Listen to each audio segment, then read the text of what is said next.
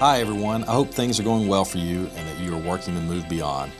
Today I want to give you an idea on how to move beyond many of the negative things that impact your life.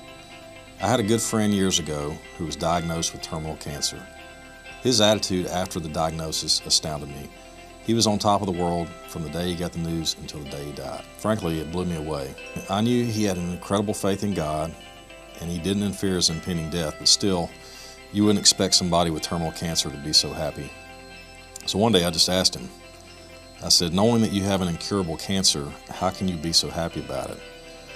And he told me something along these lines. He said, well, obviously I'm not happy about having cancer, but in a way this cancer is a blessing to me.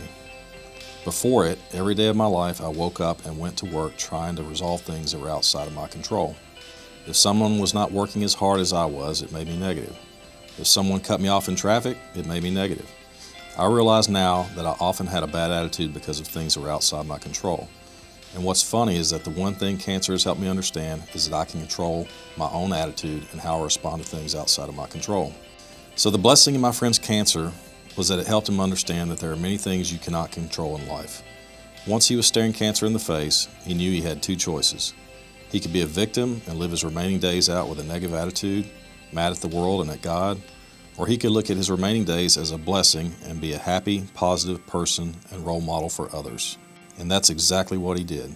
None of us know how long we have here on earth, but we do know this. We can take control of our life today and have a positive attitude. So ask yourself, what is out of your control that is affecting your attitude? Why not focus on the one thing you can control, which is your own attitude? Why wait until your days are up to learn that lesson? I still struggle with this myself, so let me give you a few ideas that have helped me. First, there is power in affirmation. Our human spirit thrives on affirmation from others, and when we don't get that affirmation, it affects our attitudes. But what if we get up every morning and affirm ourselves for the gifts God has given us? It may be standing in front of the mirror and reminding yourself that you're great at something and that you will bring it to bear today. Second, gratitude equals attitude. Ever know that person who always seems positive about everything? Is it in their DNA? Probably not. More likely they have learned that gratitude equals attitude. It's amazing how much better your day goes by if you count your blessings for the things you have instead of focusing on the things you don't. And third, avoid others who are negative. Hopefully you are not one of these people, but if you've lived long enough, you know someone who thrives off of being negative. They gain some weird affirmation of being the person who is always down and able to bring others down with them. When they're around, it's a pity party, and that's not the kind of party you want to be part of. Get away from these people, or you're going to be along for the ride.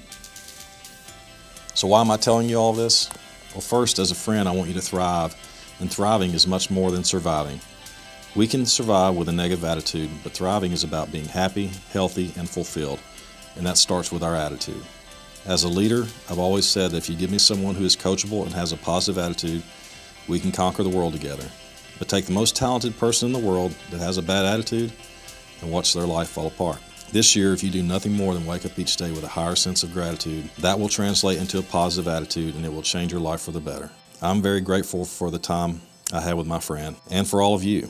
I hope this legacy serves as an inspiration as you go beyond this year, just as it has for me. Thanks for listening.